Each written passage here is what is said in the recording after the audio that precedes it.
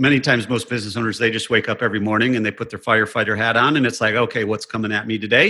And I'm going to go put that out. And I was kind of the same way because I didn't know really any different. And I see a lot of business owners do the same thing. So for me, the best way to start focusing on what actually matters and getting really productive is getting really clear on your vision. Why did you start your business in the first place?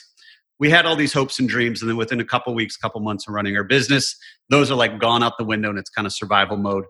But if we don't have a clear destination, we don't really know what we should be working on anyway. So that's really where I start with everybody, whether it's businesses that I run or businesses that I've invested in or businesses that I'm coaching, is where do you really want to go? What does your ideal life look like? Where are you spending your time? What are you doing? Are you traveling? Are you playing golf, spending more time with your kids? Whatever it is.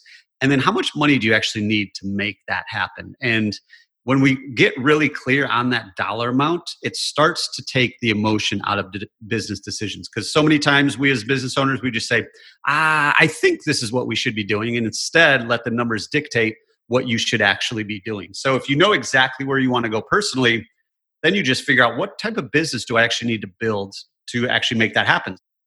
Welcome to the Home Service Expert, where each week, Tommy chats with world-class entrepreneurs and experts in various fields like marketing, sales, hiring, and leadership to find out what's really behind their success in business. Now, your host, the Home Service Millionaire, Tommy Mello. Welcome back to the Home Service Expert. Today, I have an expert from Raleigh, North Carolina. He's an expert in finance management, entrepreneurship, and small business survivability. Paul Maskill is a business coach and owner. He started that in 2016. Still going today. Just Green Lawn and Landscaping Operations Manager and Partner from 2018 till now. Wolfpack Pet Care he's a part of. It was 2018 to 2019. And Simpler Home co-founder from 2015 to 2017. Host of the Business Owners Freedom Formula podcast, which is twice a week. Owned and ran 4 companies and successfully sold his last company.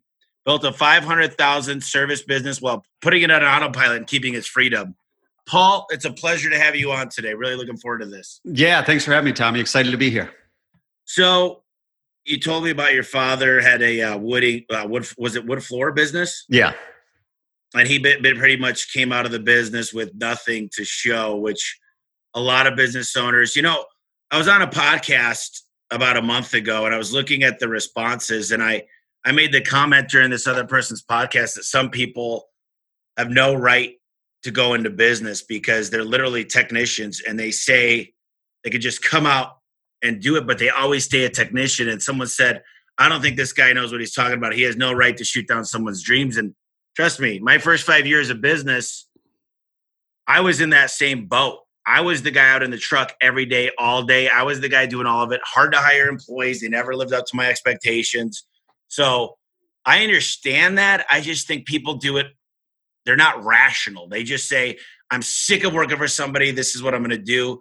And my goal is not to discourage them. It's just to really say you have no right doing business until you really have a business plan. You have the standard operating procedures. You have manuals. You really think it through. You have enough money. Money's a big deal because people don't have money when they start a business. But I want to dive into that right after I get your whole story, where you've been, where you are today, and what you aspire to do here in the next decade. Yeah, so I'm in Raleigh, North Carolina, like you said. So live here with my wife, Angela. We got a 4-year-old daughter, Emmy. She keeps us busy. And my journey, I started in Michigan, which was very blue collar. And everybody there said, don't go do your own thing. Go to school, get good grades, get a good job, climb the corporate ladder, do that for 40 years. So I didn't know any different. I just listened to what everyone else said. And kind of looking back on it, someone like my dad would say that. And really every business owner, there was no internet. There was no, hey, you can do this entrepreneur thing. It was, hey, you're self-employed. So you got the window guy, you got the landscape guy, you got the plumber, you got the HVAC guy.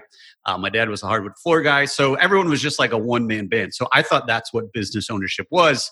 And so I was like, I don't think I really want to do that thing. I'd rather go not do manual labor and sit in a cubicle. So I did that. I got a finance degree, moved to Chicago, sat in a cubicle, watched pretty much, half of the people I work with lose their job during 2008. And one, I didn't love the job. Two, there was no reward. It wasn't, I didn't feel like I was making an impact. And then I watched all these people whose life was so leveraged based on one job. It's basically like having your own business with one client, and that client fires you and now you're out of business. So I saw all these people who had, they had the car payments, they had the kids in college, they had the second house, they had the mortgage, they had all these things, and they lost their job and they lost everything. So I was like, why do people tell me this is so secure when it doesn't seem that secure at all? So long story short, I quit that job, moved down to Raleigh, North Carolina, started my first business.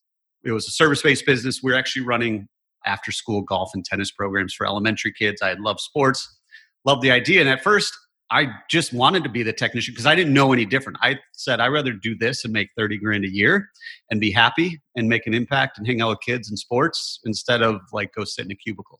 Because I didn't really know any different. Every business owner that I ever saw, that's what they did. They were the technician, like you said. So once I got to the point where I was that person working 60 to 80 hours a week, I realized that this isn't sustainable. This is like a job, but without all the benefits. And if something happens to me, if I get hit by a bus, my business is going to go to zero pretty quickly. So, I took the time, like you said, put the systems and processes, the standard operating procedures, the leadership team in place, put the employees in place.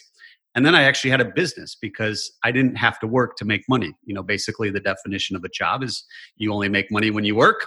And most self-employed people, that's what they have. So to your point, being self-employed isn't really what it's all cracked up to be. And there's a lot of people who have no business being a business owner because they haven't taken the time. So for me, it was really, I didn't know any different. And I thought, hey, I'd rather be self-employed instead of work for somebody else for 40 years.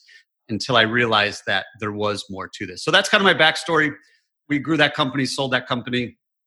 And then ever since then, have been getting my hands dirty in other small businesses here in Raleigh, as well as helping small business owners automate and scale their business so they can make more money, have more time, and, really do what they really want to do in this role because we only got one shot at it.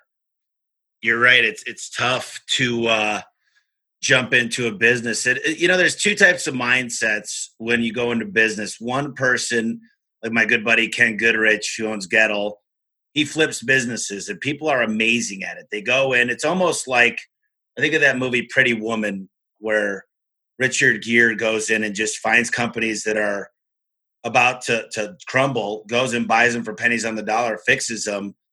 And, ultimately, I like the idea of that as long as you're keeping the employees hired and you're not screwing the owner. But a lot of people are in trouble out there that actually have a decent business. They don't know how to get it to the next level. Then you got the people that say, this is my livelihood. I'm kind of in the middle because you always want to build a business to sell it, but I'm having too much fun. I mean, I feel like we're, 2006, but I'm still in the fetal stages. Things are starting to click. Obviously, this whole pandemic has been really eye-opening and a game changer and a historical event that no one's ever seen. And, you've got the landscaping business. How have you prepared and gone through this whole thing? Yeah. So I think to your point, it's really right now could be a massive opportunity. Even just looking at your references of help taking businesses that are failing. Usually businesses don't fail because they don't provide a good product. There's plenty of businesses who do a great service. They just don't know how to run a business. They just want to be the technician. So now could be a great opportunity to find those people and let them do what they want to do, right? So they can keep being the technician. You can run the business and then you both win. So you're building your business bigger. You got a great employee and that person is finally getting a secure paycheck because when you're your own boss, a lot of times it doesn't happen. So with our landscaping business, I would say the biggest thing that we did about 2 years ago. So 2 years ago, when originally he was just a consulting client of mine, and then a little over 2 years ago, at the beginning of 2018. So he brought me on kind of as a partner. Hey, help me really scale this thing, put the systems and processes in place. Let's get our cash flow right, all that kind of stuff. I would say the biggest thing that we did, so we flipped to basically a subscription model. So everyone pays in advance for their monthly service, just like almost everything else, although home services always kind of gets the short end of the stick. So, historically, he was just charging every time he went and cut someone's grass or every time he went and sprayed someone's weeds or whatever, which really hurts your cash flow because if you cut someone's grass on May 1st and you don't invoice them till June 1st, then you don't get paid till, June 15th to June 20th. All of a sudden, it took you like 50 days to get paid for what you did. And that's, I don't know about you, but that's not a sustainable business model as you scale. And a lot of people say, well, if we bring in enough accounts, it'll help. It's like, no, you're just making it worse. So we flipped it and we just put everyone on subscription. We're going to send you an invoice the 15th of the month. It's due on the 1st of the upcoming month for that month's service. So if it's May 15th, we send you June's invoice. That invoice is due June 1st. And then we provide June service. If you don't pay your June invoice, we'll give you a little bit of grace period, but eventually we're not going to come service you because we're not going to work for free either. So I feel a lot of times in the home service world, business owners are kind of scared to do that because there's so much competition, right? A lot of home service businesses, it's pretty easy to start. And if you do, that's not the race you want to win. That was the biggest thing that really helped propel us through this whole pandemic is cash flow is pretty consistent. Yeah, some of our big jobs, like big installations, we're recording this in the spring, big time in North Carolina to do installations. So some of those got put on hold. But luckily, we try to attract premium customers, and this really hasn't affected them too much. So all the guys are still busy. Cash flow is still coming in. And to your point, I think we'll come out better on the other side of this, whether it's helping other business owners and wrapping them up into our business, or just grabbing more of the market share that's out there because some people aren't able to deliver service. Yeah, I think there's a huge opportunity during anytime there's a huge event like this, whether it be the crash in 2008 and 9. It's kind of survival of the fittest. And I'm one of those people that I'm a little bit of a procrastinator, way better under pressure. This was not good for me. This is terrible for the country, terrible for humankind. But as far as what I'm in control of, there's only a few things that I'm in control of, everything in my business and my life. So it pushed me to that next level of leadership, make hard decisions. And really, I see a lot of people right now. And look, we're essential. We're very, very fortunate. The PPP worked in our favor. It's not working in a lot of others. So a lot of it had to be a flip of a coin luck. So I'm not going to take all the credit, but my team's amazing and they're going to get tough. It's really who's going to be able to push themselves to that next level. What I've noticed is we've been so much more productive. Even the people working from home, a lot of people, especially me, were like, well, what's going to happen? Most of our people are on performance pay, which is amazing. So this didn't affect us very much. People are still booking phone calls from home. They're still, it's crazy to see. I'm not even excited for people to come back. I'm like, stay at home. At this point, you're doing great. I'm not going to force you if you want to stay at home. But there's a difference between productivity and just staying busy. There's a difference between getting those big things done in the day that most people push off. There's a difference between working in your business versus on your business. Can you kind of give me your experience of how you be more productive and how you get a business owner to start focusing on things that actually matter? Yeah, that's a great question because it's tough because many times most business owners, they just wake up every morning and they put their firefighter hat on and it's like, okay, what's coming at me today? And I'm going to go put that out. And I was kind of the same way because I didn't know really any different. And I see a lot of business owners do the same thing. So for me, the best way to start focusing on what actually matters and getting really productive is getting really clear on your vision. Why did you start your business in the first place? We had all these hopes and dreams. And then within a couple weeks, couple months of running our business, those are like gone out the window and it's kind of survival mode.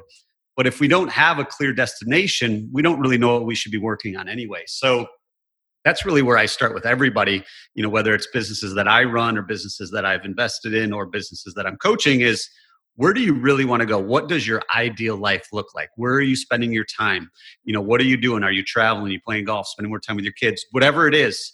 And then how much money do you actually need to make that happen? And when we get really clear on that dollar amount, it starts to take the emotion out of business decisions. Because so many times we as business owners, we just say, I think this is what we should be doing. And instead, let the numbers dictate what you should actually be doing. So if you know exactly where you want to go personally, then you just figure out what type of business do I actually need to build to actually make that happen. So if you want to take home personally $200,000 a year and you only want to work 25 to 30 hours a week being the CEO, great.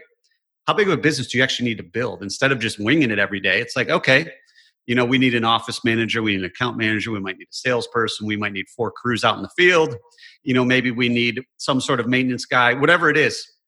Now you have like a legitimate target to work towards. And once you get there, then maybe, hey, let's just keep doing this and let's build this bigger. But most business owners don't even know where they're going. It's basically they get in their car and they drive all day and they say, wow, that was a busy day. I just drove for like 12 hours. but they didn't get any closer to their destination. So they went on a road trip all day and didn't go anywhere. They just kept the car running. So for me, once I got really clear on my vision, it allowed me and allows my clients, the businesses that I work with, to take the emotion out of decisions, because then that becomes your ultimate filter. Is this getting me closer to the final destination? If yes, let's do it. If not, why am I still doing it? Or maybe it is yes, but I don't need to do it anymore because I need to be focused on X, Y, and Z. I need to be working on my business. I need to be creating standard operating procedures. I need to be more of a leader. I need to get out of the truck, whatever it might be. But when you know exactly where you're going, it's a lot easier to make those decisions. Oh, I'm scared to delegate. It's my baby. Nobody can do it as well as I can. It takes that out and says, I know this is what needs to be done in order to get to where I want to go.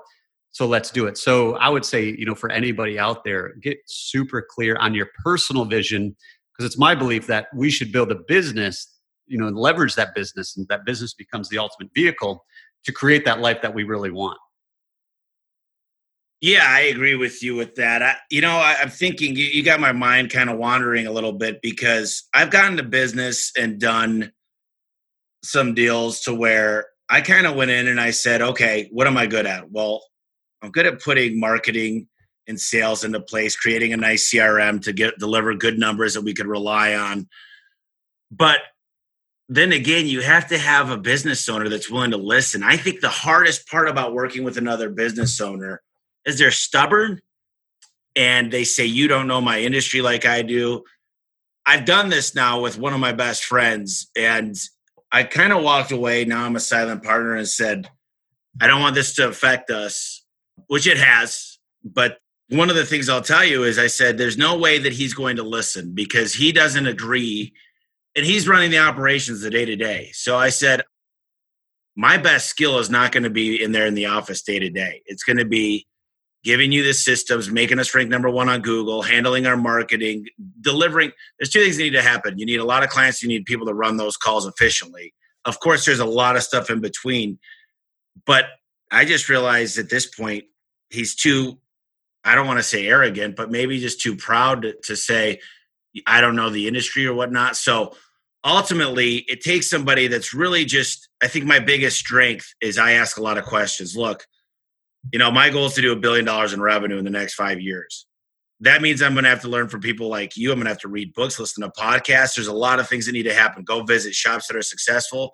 I think the biggest strength I have is I'm always asking questions. Even though I might think I know the answer, I'm asking 10 pros, what would you do? Do you know any software for this? Is there a pro that I could hire to help me? Yesterday, I talked to a guy about canvassing. It's very, very expensive. This guy's not cheap. I mean, we're talking darn near 6 figures for him to consult for less than a year. But you know what? I can make that back in a week if it's done correctly. And I know this guy. I've looked at his testimonials. I've literally gone through the motions. So I think a strength is being able to listen. And you deal with a lot of business owners. Where are some of the hiccups? Where are some of the things that all of us could be better? I'm not trying to brag because there's so many things I'm horrible at. The reason why I ask so many questions, I'm the first guy to ask for directions when I'm lost. Some people are arrogant. They don't want to do that, maybe to a fault. But talk to me a little bit about that. Yeah, I mean, I would agree with you there. The reason we were able to get to a certain point is because we could do it ourselves. We went against the grain. I can do this. I can figure it out. That's great until you get to a certain point where you realize I'm kind of stuck and it's okay to ask for help. I see way too many business owners who, like you said, they might be too proud or maybe they have an ego.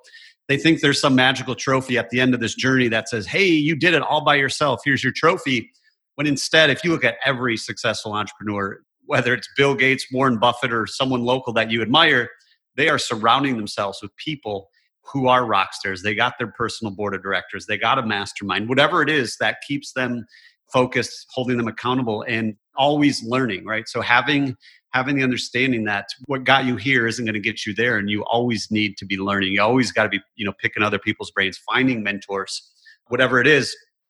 Instead of saying, like you said, you don't know my industry, I can figure this out, and a lot of times it's just having tough love. And, I'll do kind of discovery calls or strategy sessions, whatever you want to call it, with potential clients. And they're stuck. But every time I offer something, they're like, yeah, that doesn't work for my industry. You don't know it. I'm like, well, if you know everything, why have you only done $100,000 a year for the last 10 years?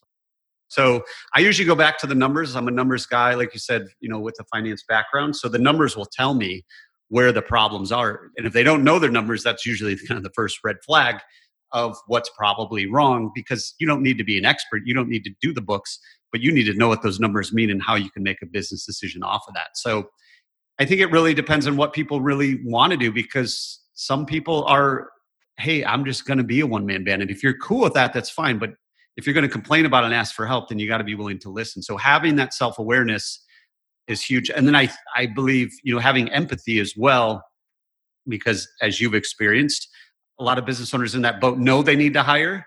But once they hire, they like don't have any empathy. It's like, Tommy, that's your job. You're getting paid for it. Figure it out. And then they blame everybody else but themselves of why they can't find good help. I can't find employees, da da da da. When really it all comes back to them. Yeah, it is. It is. And the fact is, I can't tell you enough, this doesn't work, this or that. And when we talk about numbers, I have a whole data integrity team, because I got to rely on these numbers. I'm a pretty simple person. People on the podcast have heard me say this. I look at this average ticket. I back that in. So I want to know how much you want to make. You want to make $1 million. Let's say you're doing 5 million. Let's say you're hitting 20%. Let's back this up. What's your average ticket? Then what's your conversion rate when you're in the field? What's your conversion rate to get the phone call booked? And then what's your cost per acquisition? If I have those metrics, those alone, I can fix your whole business, because we focus on conversion, sales, better marketing, and hitting your goals. It's that simple. And what I find is the call booking rate is always, well, we're probably like 90%. How you pulling those numbers? Then they might have a system, but then I realized you're not counting a lot of the calls. Well, that one was impossible to book. That was a price shopper. We don't even care. I don't want to count that against their numbers. Well, then these numbers are not even close to being accurate. Well, that's an out of service area. Well, why are we getting out of service call areas? That's a parts call. All these things. Well, why are we doing marketing that's getting us out of, unless they count against you, unless we can dig into it, we can't fix the problems. And yes, the CSRs might not have as good of numbers, but the business gets stronger. And so just because someone's got a balance sheet, I look at that show, The Profit by Marcus Lemon, and he looks at a balance sheet. A lot of times he rolls his eyes because they're so far off. I think there's a good book. I really enjoy the book by Michael McCullough, Profit First, and it's understanding you got to make money. I always used to be this guy, let's make as much revenue as possible. The profit will come later, and it worked for me. But now I'm like, why not make profit going all the way up? Because I remember I was talking to a girl I was dating, talked to her briefly yesterday, and I said to her, remember those days I tell you I did 200 grand? I mean, this is 2.5 years ago. She's like, oh yeah. She's like, everybody we'd go out with, like, just thought you were going to cover everything. And I was like, I was so poor on the finance and the accounting side. I barely kept any of that. I mean, I was buying stuff, I was buying, houses, and I do have something to show for it for the most part. We built something really cool that's profitable, very, very profitable. I mean, very rarely in this industry do you find anybody that does over 20%. We're very fortunate that we've hit a couple months that we've done that, but typically you're hitting 5 to 10%. I really love the idea of 15%, but talk to me a little bit about that. I really just want to hear your thought on just the whole notion of revenue. And just the notion of just sometimes we don't make profit. We don't know our numbers. Yeah, I would say all business, especially in the home service world, everyone focuses on the top line. It's kind of like that's their measuring stick, and they'll go tell everybody, well, I did $500,000. I did $1 million. It's like, cool. How much did you actually keep? I don't know, but like I did $1 million this year. That's kind of like the holy grail. But if you're not making any money, that just means you have more bigger problems, right? So like, if you have problems at 100,000, what makes you think they're going to go away if you get to 1 million, if you don't know your numbers to begin with? So that's really kind of where I see a lot of home service businesses kind of get stuck, because usually they start out as one-man bands and they don't have to charge as much because they don't have the overhead. So it's like, yeah, I can charge $30 an hour, $30 a man hour, and I can make plenty of money, blah, blah, blah. And I don't have to work a lot. Well, what happens when you have to pay an employee and you got overhead and you got workers' comp and you got burden and you got all these other numbers? All of a sudden you need to charge like $70 an hour. And then it's like, what? That's ridiculous. Like, no one's going to pay me $70 an hour to cut their grass. So, that's really kind of where I focus on, especially with the home service business, because they're all pretty similar. Some have a little bit more overhead than others, but our targets are we need at least 40% gross profit And then, like you said, a net all the way at the bottom. If you can get 15% net profit, that's really good, assuming you're also including yourself in the pay, like in the overhead, especially if you're not a technician. So, if you're only making 15% and that doesn't include your pay to run the business, if someone's evaluating your business, it's like, okay, well, that's great. You're doing 15% on $1 million, you're making 150. But if I bought your business, how much would I have to pay someone like you to run it? Oh, maybe 100. Yeah. So let's say it's 75 grand. So you're really only making 7.5%. Right. So I think that's where a lot of business owners get stuck, is they just don't know their numbers. When I ask them, why are you charging what you're charging? They're like, I don't know, because the other guy was at 55, so I thought 50 would be good. In the landscaping world, a lot of it is, what do you charge, per yard of mulch? So they got all these different numbers. And then when we ask them why, it's like, I don't know, that's what they charge in Raleigh. If you go outside a little bit, it's a little bit cheaper. So real life story, our company was always charging like $55 a yard, and that seemed expensive. But when we actually calculated how much time it takes to pick up the mulch, deliver it, install it, in order to make our 40% gross profit, we actually had to charge $90 a yard. And the owner, he was like, $90 a yard? No one's going to pay that. Well, we changed it overnight and no one has said a thing. And they gladly pay $90 a yard, because it's better than them going to Home Depot and getting like 100 bags of mulch and trying to do it themselves. Yeah, I think the pricing is probably, I met this lady named Ellen Rohr, who also consulted me and put a chapter in my book, The Home Service Millionaire.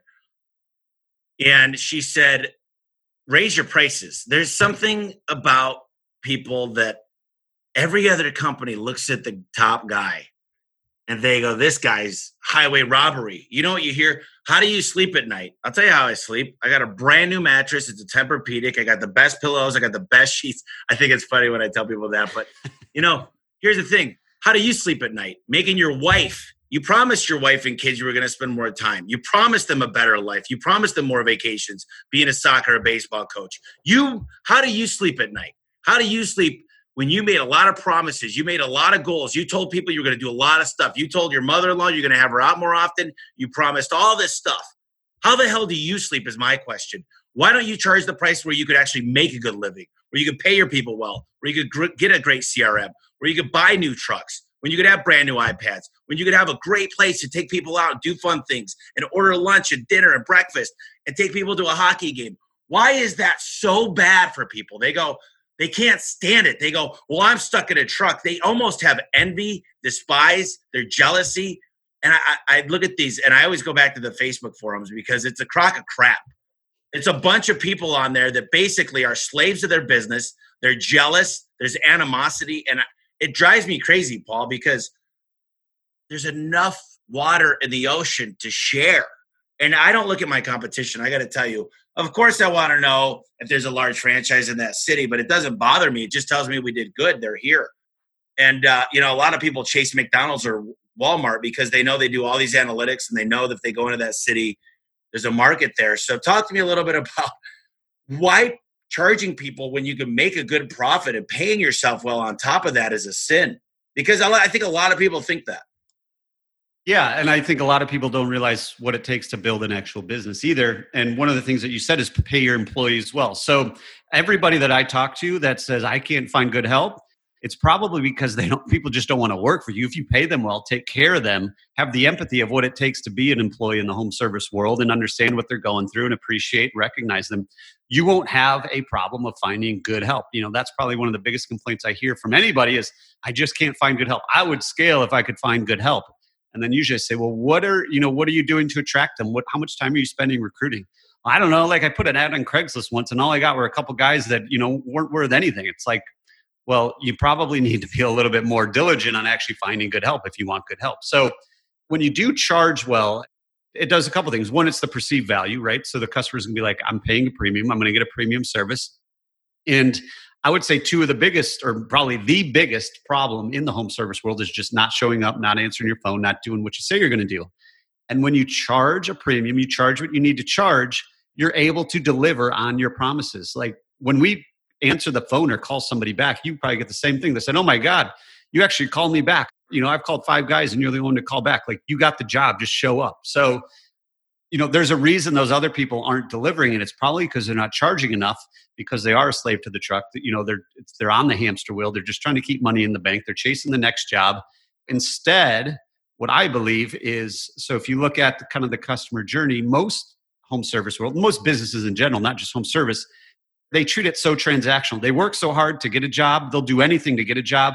And once that person says yes or pays them, they like totally forget about that person. They move on to the next one. When really, if you have that really good CRM system, you have the employees, you got the standard operating procedures, the first time they pay you, that's like the start of a long relationship. And you're able to do a lot of cool things for those customers because you are charging what you need to charge to do the things that you need to do to deliver the service you said you're going to deliver. And when people, we've had customers complain like, what, like $700 to put in 8 yards of mulch? I'm like, hey, like, 8 yards of mulch, that's 120 bags from Home Depot. You're more than welcome to go there and pick up 120 bags of mulch and do it yourself.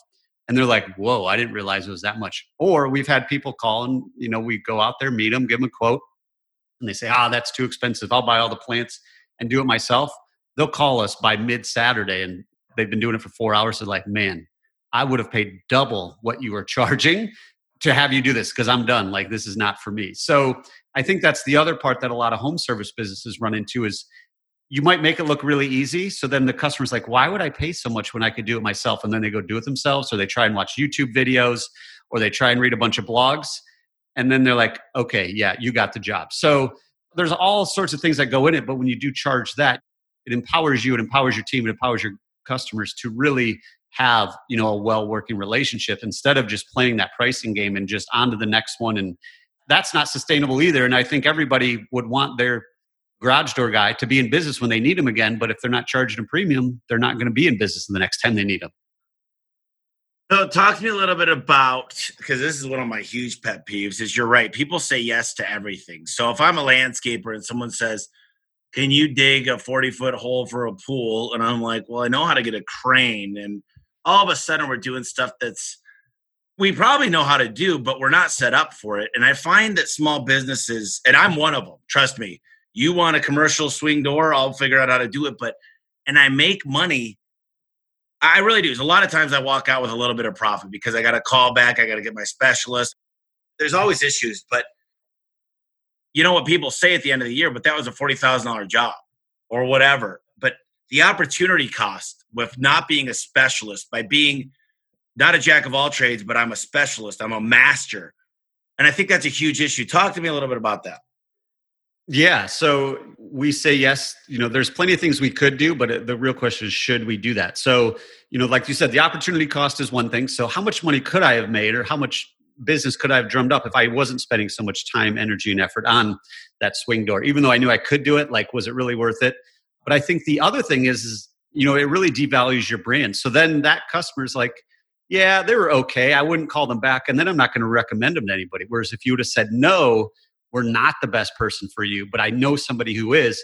Now they know you, they like you and trust you even more because you didn't try and take their money. And they'll probably call you back the next time they need the service that you actually provide. So when you can really get dialed in on that, and you had mentioned Mike Michalowicz before, his pumpkin plane concept, in my opinion, is awesome because it really allows you to figure out who do you serve best and how do you kind of double down on that. So we did it, in our landscaping business. So when I came in, we had big commercial properties. We had small commercial properties. We had residential properties that we had no business driving to and were super inefficient. So, when we had bi-weekly accounts where we'd only go once every 2 weeks and the homeowner said they'd cut the grass the other week, which never happens. So then you're spending twice as much time there, getting paid half because you said we'll come every other week instead. So what we've done, over the last 2 years is kind of transition out of that. So the first thing to go was all the big commercial accounts. When we figured out the people that like to service big commercial accounts, they like to pay their employees minimum wage, $10 an hour. They'll get H-2B workers. Nothing wrong with that. But we paid our employees $18 to $25 an hour, and we just can't go blow off a parking lot and actually make money because of, what the commercial guys do. They have a different business model. So we realized we have really skilled people, and we just need to serve the higher end residential and the small commercial guys who will pay a premium because they want their doctor's office or attorney's office or marketing office to look really good. So we got rid of all the commercial, which top line was huge, but we were able to cut a couple $100,000 in revenue and actually make more money because we didn't need as many resources to deliver on that. And we were starting to make profit on the stuff that we actually did. And it also opened up a lot more capacity. So that was one thing. And then the next thing we did was we got rid of all of our biweekly accounts. So now if you want us to come, we're going to cut your grass every week. Like, we're not just going to come. We're not, Johnny on the spot, give us a call and we'll come. We're going to be here every week and you're going to pay us in advance for it. So slowly figuring out, I think at the beginning, it's okay to say yes to everything because you need cash in the door. But eventually that's kind of like your kind of testing ground to figure out what you're really good at. What do you like doing? What do you set up for success? And then you need to start getting comfortable saying no, referring people to maybe your competition, and really just focusing on what you're best at, because that's where you'll really take it to the next level, because you establish yourself as the expert in one niche, which then allows you to charge more for what you're doing. Another topic that I want to just jump into is hiring seems to be one of the hardest things. Is a lot of people say you need more jobs, and I say, no, you don't, because you're not maximizing within your call booking, your conversion rate, and your average ticket. You're not selling people stuff that you feel like they don't need. I talked to a guy one time. He said he runs 10 service calls a day, and he bragged about it. I said, so what's the customer's name? Oh, you don't remember? Let me ask you what you did out there. Let me ask you this. Did you check their bottom rubber to make sure the bugs aren't getting in? Did you make sure they have an operator bracket? Did you offer a new opener with the new technology? Well, they didn't need a new opener. It wasn't broken. Well, do you know now Amazon Prime could come deliver the stuff in your garage with a camera? Like, the thing is, it's not about, they didn't need financing either. Most customers that use financing don't need it. And I hate that answer. But tell me about your first couple of hires. And I think there's a real problem with how we delegate, especially being brand new entrepreneurs. And I'd love to hear your take on that. Yeah. So I'm a believer in hire for personality and train for the job, because, I believe if you hire the right personality, you can really teach them anything, because if you can do it, so can somebody else if you actually teach them instead of, hey, go figure it out. So, what I find a lot in any business, not just home services, is we don't really have the systems and processes set up. So we try and hire someone with a lot of experience. The problem is they have experience doing it their way, and you want them to do it your way. So within a couple weeks, you guys are already clashing, you're already butting heads, and you're blaming them, he's blaming you, and eventually they quit. And it's kind of this vicious cycle. You hire someone, they leave, you fire them, they quit, whatever it is, because we don't have those standard operating procedures. You don't have, hey, when you go into someone's garage, these are the 10 things you have to check. Hey, do you need a new opener? Hey, did you know that you could upgrade to this? Or hey, whatever it is, like, that's just our standard operating procedure. But if we don't have those, we're forced to not only hire for experience, but then we also have to pay a premium for that, because they're in higher demand, at least in the market, because, this guy's got 10 years experience installing garage doors. I need that guy because I don't have time to teach him, and I don't have the means to teach him, and I'm too busy. Whereas if you take the time to create those standard operating procedures, you can hire somebody and teach them everything you need to know, and they're a clean slate. They don't have past experiences. We've hired way too many people in any business say, well, at Tommy's business, we did it that way. It's like, I don't care. That's not how we do it there. If you want to do it there, go back to Tommy's business. But if you don't have your way and you can't teach them your way, it doesn't really matter. So, our best hires, usually 99% of the time are people with little experience, but a willingness to learn, willingness to work hard, and they don't know any different. So however you tell them this is how we do it, that's how they're going to do it. Now, take some patience, because they don't have any experience and you can't assume anything. You can't just say, hey, go to the truck and grab a screwdriver.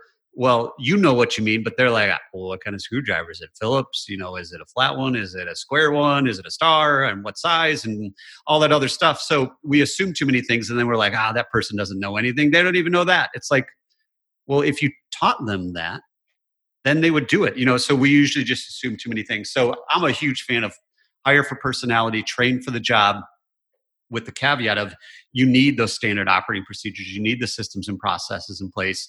And you need to have the patience, the empathy to understand what they're going through and understand what's the potential if you build that team. And usually if you take care of somebody, they're kind of ground level and they grow with you, they will be so loyal as long as you are loyal to them.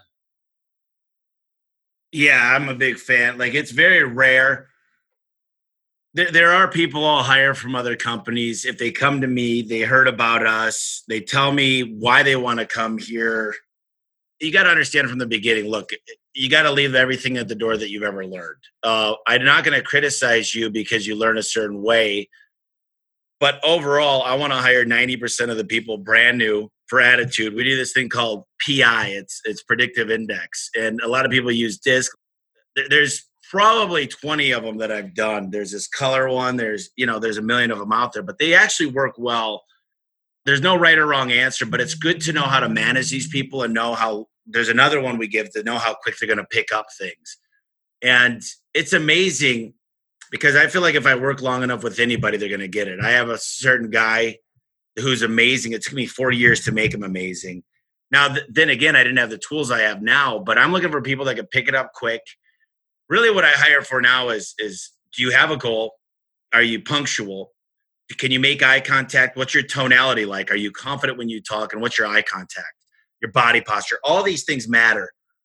But if you have that, I don't care where you worked. If you worked at a restaurant as a busboy, awesome. Plus, you're probably at an age that you're very, very impressionable, that I could literally give you the tools you're going to need. And just that humbleness. I really look for people that could have a conversation. Smile. Tell me the last funny story that happened with you, because I'm looking for somebody that people are going to like because you buy from people you like and trust. I called on a brand new guy who's absolutely just phenomenal. Conversion rates, a lot of service calls turn into door sales.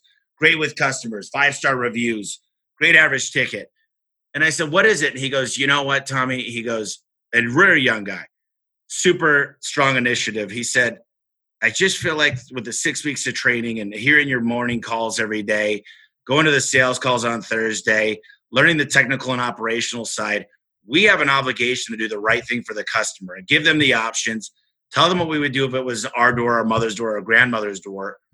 And I'm not going to leave there until I give them the options to make the door the most indestructible door out there and make sure they never have to call us again. And I said, man, that's one of the best answers I've ever got. This was last week.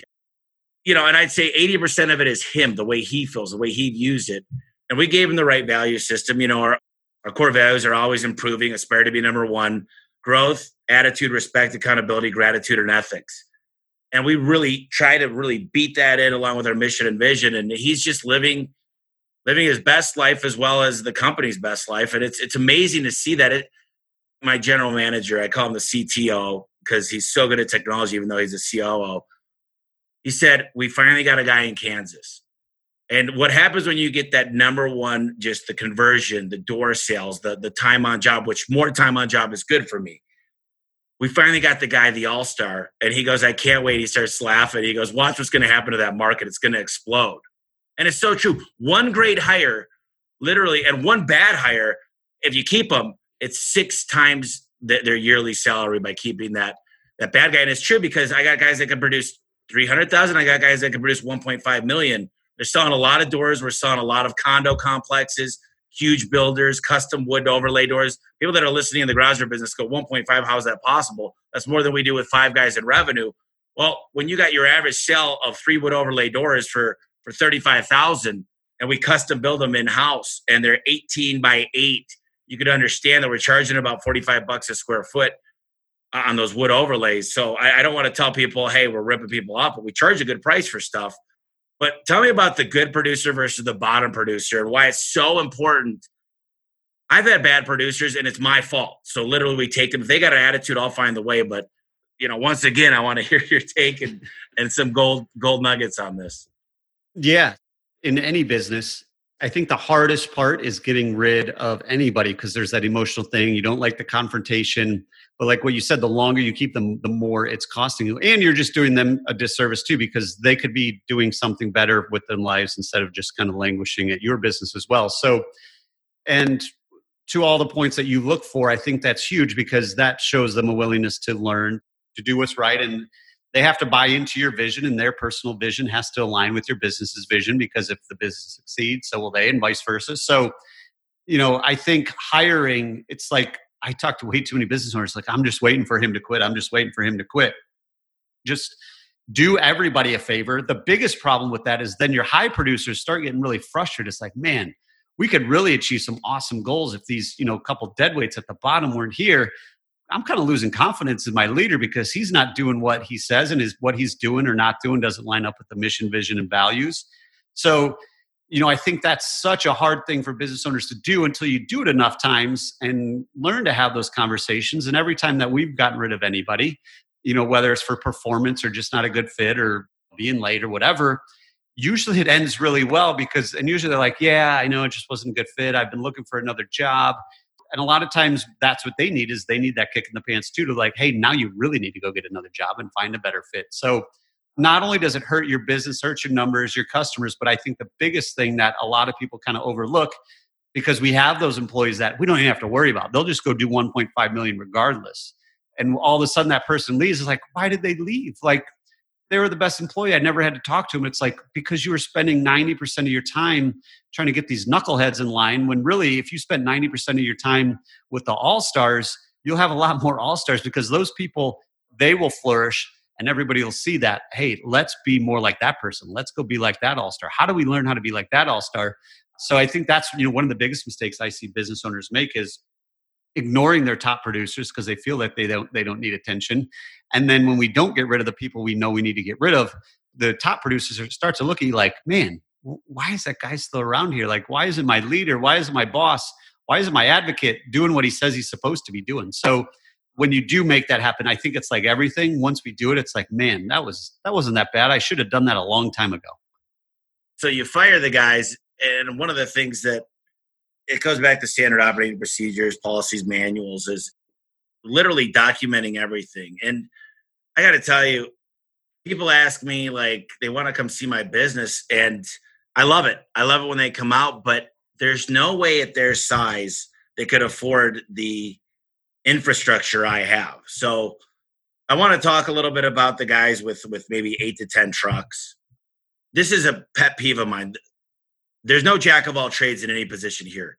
A lot of times what Adam or some of my managers used to say is, hey, they're not busy at 100% of the time. Let's just give it to them. And I say, well, we're going to have key performance indicators for 4 roles and 1 person. So they're going to have 20 KPIs because they're supposed to pick up it just doesn't work. So you want to get a specialist in every single role eventually and have those very targeted, maybe 3 to 5 key performance indicators at the top.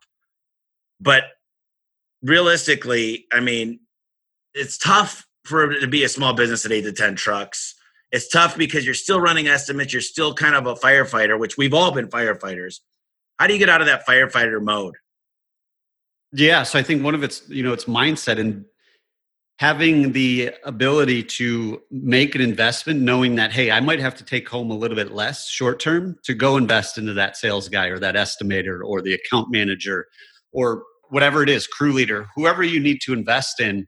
My rule of thumb is if you can afford their 12-month salary, if you can afford at least half of that, so 6 months, that basically buys you more or less 6 months to get them up to speed. And knowing that if I don't do this, I'm never going to get to where I want to go. And also understanding that, hey, if I'm looking for a sales guy, it might take a couple, swings and misses, or, hey, that one wasn't a great fit. Well, why wasn't it a great fit? What do we need to look for next time we hire somebody? So, really, when you do bring on that person to help you, whether it's the estimator or the account manager, or the office manager, whoever it might be, one, like you said, they need to know what does success look like. So what are your key performance indicators that they can measure so that they know, hey, I am meeting my expectations. But then really being able to kind of, take that leap and saying, okay, I know I need a sales guy.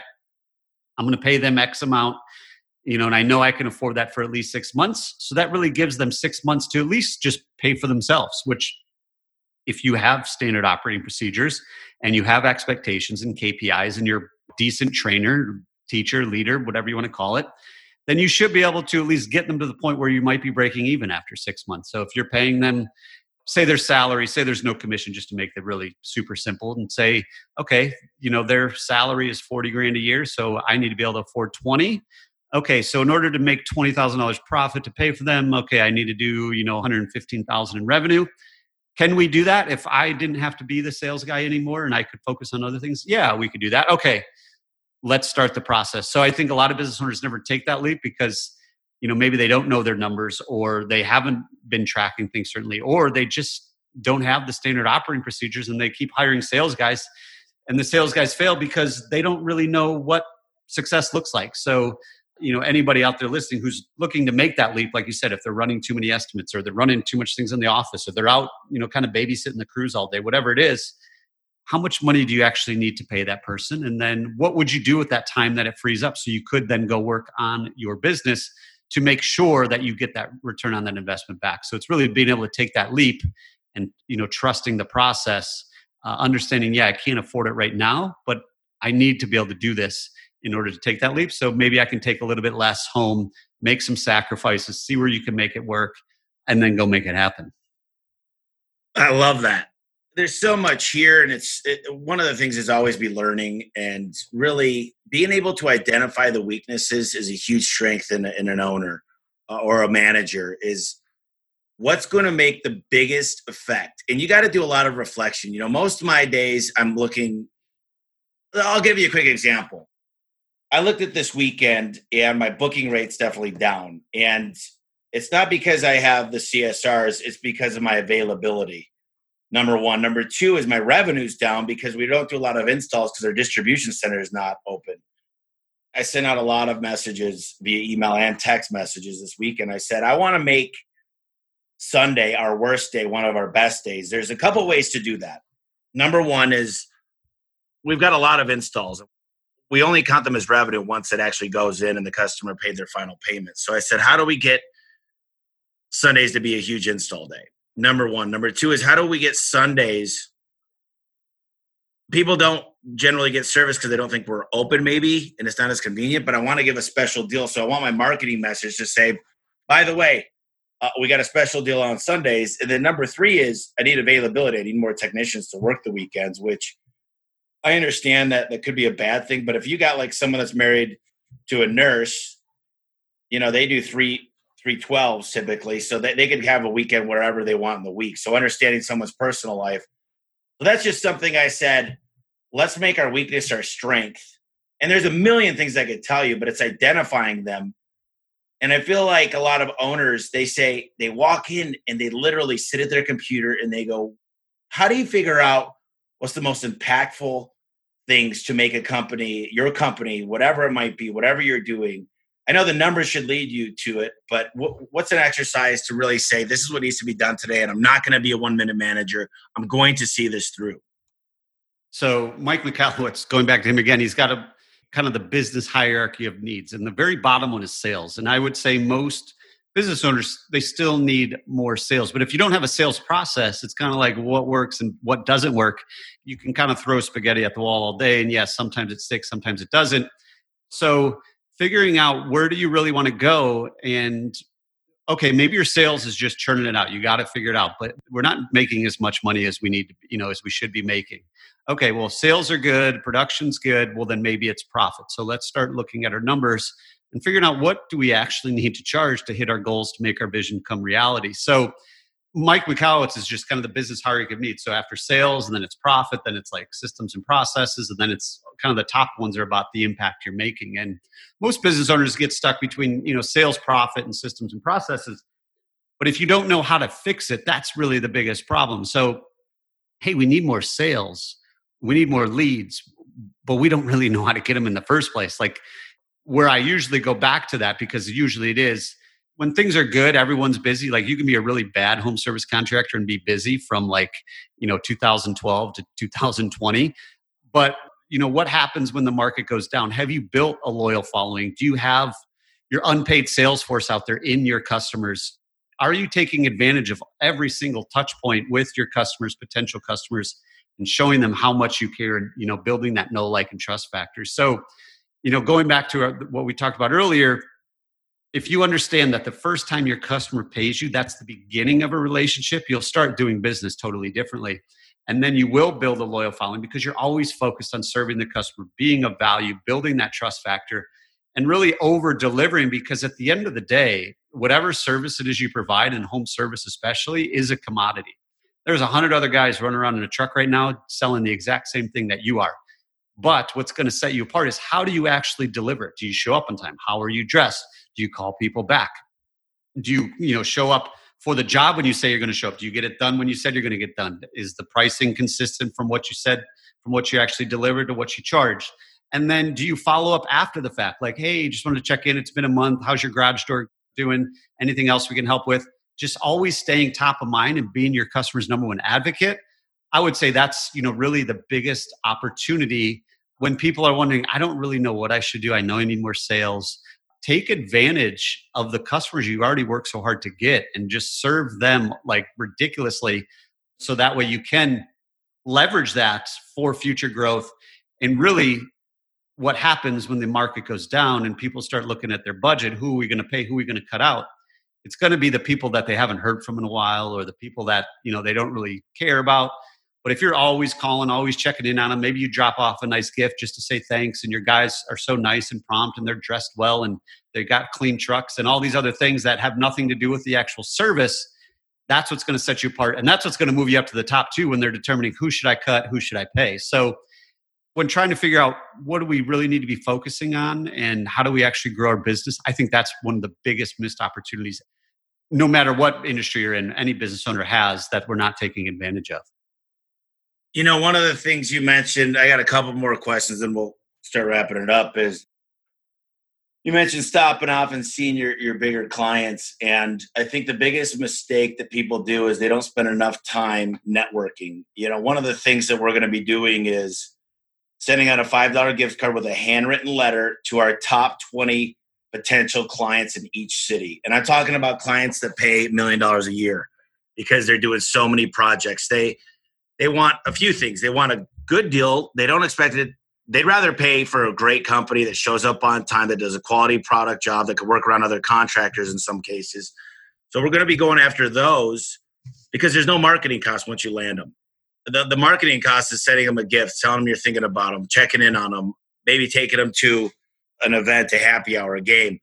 So we're going to be sending them a $5 gift card for Starbucks and saying, when's a good time I could buy you lunch via Uber Eats, and we'll get on a 10-minute Zoom call. And a lot of people, garage doors aren't the first thing they think about when they're contractors, realtors, designers, property managers. I could go on and on. And there's investors that literally flip condos and apartment complexes. So getting in front of these people, learning how to do that's one thing. Getting in front of them, sending them a letter, an email, voicemail blast, a text message is huge. Text message, you got to be careful. Even a phone call. So you get in front of them and literally you keep following up. You put it in a campaign, and I'm a big technology guy. I love the automation that just says, okay, this is going to go out here. The minute they get back to me, I stop that campaign. So now they're like, fine, I'll listen to you. And then it's a quick deck. More importantly, you get to find out, you do a needs analysis. You say, I just want to tell you a little bit about us, want to hear a little bit about you. More importantly, let's talk about you. I always say, get them talking about them 80% of the time or more. And then you say, all I want to do is have a crack at the next opportunity. Now, here's the cool thing. Imagine if you just got 10 of those people that are spending, let's just say $500,000 a year. That's $5 million you added in the course of a month by sending out a few gifts and just top of mind awareness. I've got 100 of these. I've probably got 60 now of these small Rubik's Cubes. And it's like, I'm still puzzled why we haven't met for lunch. I think you're making a mistake by not giving us a shot or a tape measure. Are you measuring the results you're getting with the other company? But that's the out of the box thinking. There's a lot to be said about getting a huge client versus your small mom and pop, but you're not going to make as much money per se, as much on that wham, bam, thank you, ma'am, but it's consistent. It's recession proof.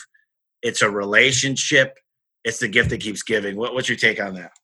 Yeah, I totally agree. So how do you set yourself apart and at least be memorable, stay top of mind?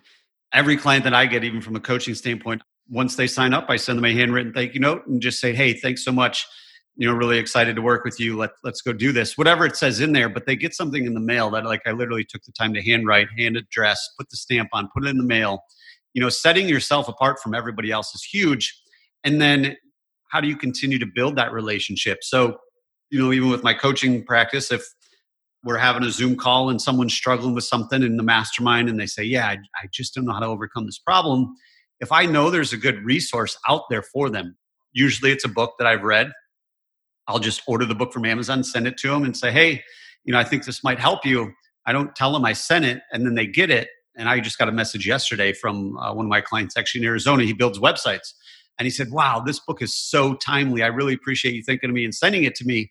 And it's doing those things to like actually care about the people you're taking care of and not just looking at it as another transaction, and really focus on building that relationship. So like you said, you can be a part of the conversation and people do start to talk to you, more. And when they start hearing, wait, your garage door guy like sent you like Uber Eats meal and had a Zoom chat, like that never happens. Like that's something that people are going to talk about, and you're going to stay in the conversation. They're going to give you the shot because at first, like you said, you got to sell yourself first. You got to build that know, like, and trust factor, because in their mind, they can kind of get that garage door from anywhere. They can kind of get their grass cut from anywhere. Yeah, you might be a little bit better, but I really want to do business with people that I know, that I like, and that I trust. And when you can stay top of mind, stay in the conversation, build those relationships by just sending them things or picking up the phone and, calling them like, hey, I know your wife was sick last week. Just want to see how things are going. They're like, oh, yeah, that's really nice. Thanks so much for checking in. She's doing great. Whatever it is, what are you going to do to set yourself apart from everyone else out there selling the same thing you are? I love it. And I'm going to ask one question before I get into the closing questions, and then we'll get you finished up. So people ask me how I knew that I made it. And I told them I knew when I left for 3 weeks. I barely picked up the phone. I paid attention to the CRM, but I wasn't micromanaged. I wasn't calling managers. I say, if you were to go on a trip to Hawaii and I'm paying for your dogs, I'm paying for your kids, it's all inclusive. I'm paying for the liquor, the food, the volcano tours, the swimming with the dolphins, the helicopter ride. If you left for 2, 3, 4 weeks, you couldn't call back home. What does your business look like when you get back? And if it's as good or better, you've got a really great business. If it's fell apart, then you got some work to do. What's the point a business is going to survive without you? Yeah, I mean, I would say that vacation thing is huge. And I think it really depends on what everyone's goal is too, right? So some people don't want to build a business that big. They don't want to have that many employees. So it really comes down to what type of business they want to build. But, to be able to step away from your business, really just for the peace of mind. You had mentioned at the very beginning, build a business that is sellable. And I tell everybody, even if you don't want to sell it, a business that is sellable means it can thrive without you, which means, hey, whether someone else is running it or you sold it or you give it to your next generation, to your kids or grandkids or whoever. To your other question of, the other point of how do you sleep at night? It's a lot easier to sleep at night when if something does happen, hey, my wife could take this business over, or if something did happen and we had to move across country and I could put somebody in place to run this, or I could sell it. It just gives you so many more options. When you have those options, you have control. And when you have that control, you have the peace of mind, even though it's hard to get there because we kind of have to give up, quote unquote, control. We have to trust other people. We have to trust the systems and processes. But when your business can truly thrive without you, if you get hit by a bus or you want to go on vacation or you want to go visit your kids or your grandkids or whatever it is, you have so many more options, more opportunity.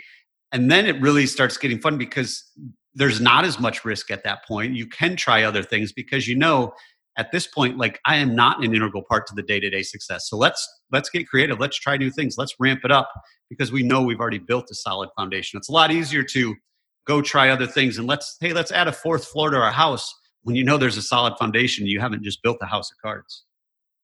I love that. That's so true. So the questions I always end with, there's a few of them. Someone wants to get a hold of you. They want to tune into the podcast. They want help. What's the best way to go about all that? Yeah, so I really appreciate it, Tommy. Thanks so much for having me on. So 2 ways, like you said, the podcast. So if you just search for Business Owners Freedom Formula Show, you go there. It's been going as time of recording. I think we got like 395 episodes. So it's been out there for quite a while. A lot of good actionable advice for any business owner. And then if you do want to chat more, I run a mastermind. So I'm a huge fan of masterminds. It's for all, small business owners. So if you just go to paulmaskill.com/mastermind, go there, basically fill out the application. We'll set up a time to chat, make sure it's a good fit, and then get you off and running. And really what we focus at is, automating and scaling your business so you can kind of go from business operator to business owner. And you don't have to be isolated all the time. I think the bigger your business gets, there's less people that know what you're going through. So when you can get rid of that isolation, surround yourself with other people who want to do big things, and you got a mentor, you got a plan, and you got accountability. If you have those 3 things, in my opinion, no matter what you're doing, whether it's you want to lose weight or you want to go on a trip or you want to build a business, if you have a mentor, if you have a plan and you have accountability, you can really do anything that you want in this life. Usually we are our own worst enemy. We don't hold ourselves accountable because we are our own boss. We don't want to learn from somebody else. And we don't really have a plan. We just kind of wing it. So we really focus on those three things to make sure everyone reaches their full potential and do what they really want to do. So that's paulmaskill.com/mastermind. Go there, apply. We'll chat. We'll get you enrolled. And then if you do want to listen to the podcast, just search for Business Owners Freedom Formula Show wherever you listen on podcasts. Awesome. And then if you have 3 books that you'd recommend, any books, doesn't matter if it's fiction, the Bible, whatever you think, what would you recommend? So I would say one is Built to Sell by John Warlow. It's great, quick, easy read about why your business needs to be sellable, even if you don't want to sell it. So that would be one of them. I would say The Pumpkin Plan. We had talked about that earlier. So many contractors, many home service people say yes to everything, and then we try and figure it out later. So it's a great book just to kind of get narrowed down into who your ideal client is. And then since so many people do have financial problems as well, I would recommend Profit First, just because it's a super easy, simple to implement to at least get your finances in order and really shine lights on where there might be problems. Because if there's no profit when you go through this exercise, something's broken. Whether you have too much non-billable time, you're not charging enough, your expenses are out of control, whatever it is. So that's by Mike Michalowicz as well. So 2 plugs for Mike Michalowicz, just because I think his stuff is so easily digestible, especially for home service business owners who might not have a lot of time. Very easy systems to implement.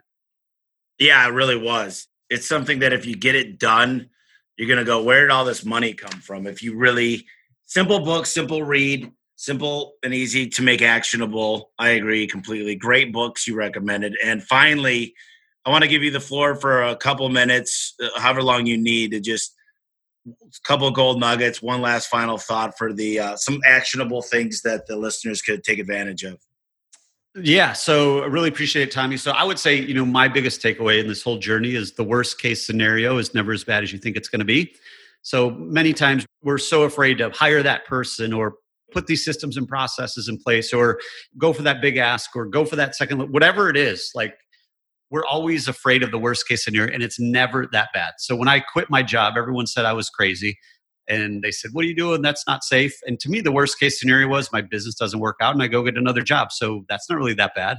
And then the same thing when I started delegating and building a team was, if they do it and it doesn't work out well, the work's just going to come back to me anyway. And it's already with me right now. So I really don't have anything to lose. So if you're to take one thing away, I would say that the worst case scenario is never as bad as you think it's going to be. Take action and really get clear on your vision. So like we had talked about before, my dad ran his own business for many, many years until he physically couldn't do it any longer.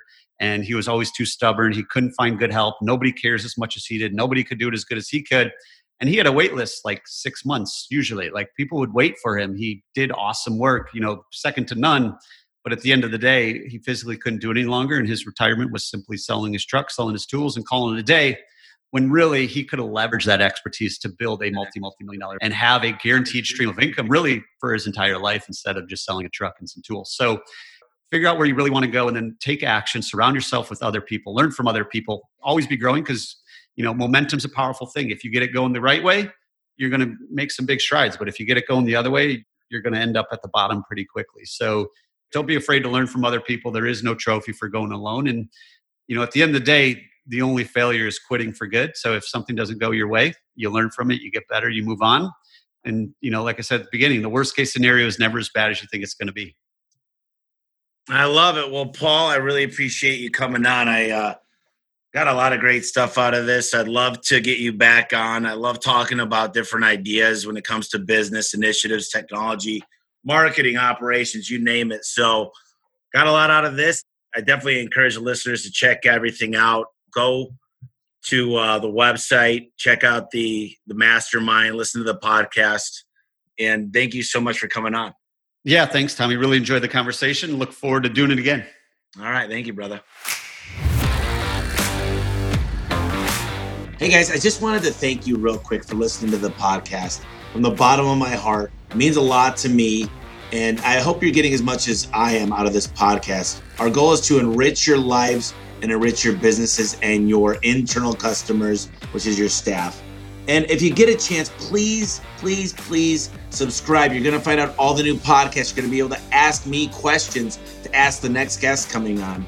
And do me a quick favor, leave a quick review. It really helps us out when you like the podcast and you leave a review. Make it 4 or 5 sentences. Tell us how we're doing. And I just wanted to mention real quick, we started a membership. It's homeservicemillionaire.com/club. You get a ton of inside look at what we're going to do to become $1 billion company. And we're telling everybody our secrets, basically. And people say, why do you give your secrets away all the time? And I'm like, the hardest part about giving away my secrets is actually trying to get people to do them. So we also create a lot of accountability within this program. So check it out. It's homeservicemillionaire.com/club. It's cheap. It's a monthly payment. I'm not making any money on it, to be completely frank with you guys, but I think it will enrich your lives even further. So thank you once again for listening to the podcast. I really appreciate it.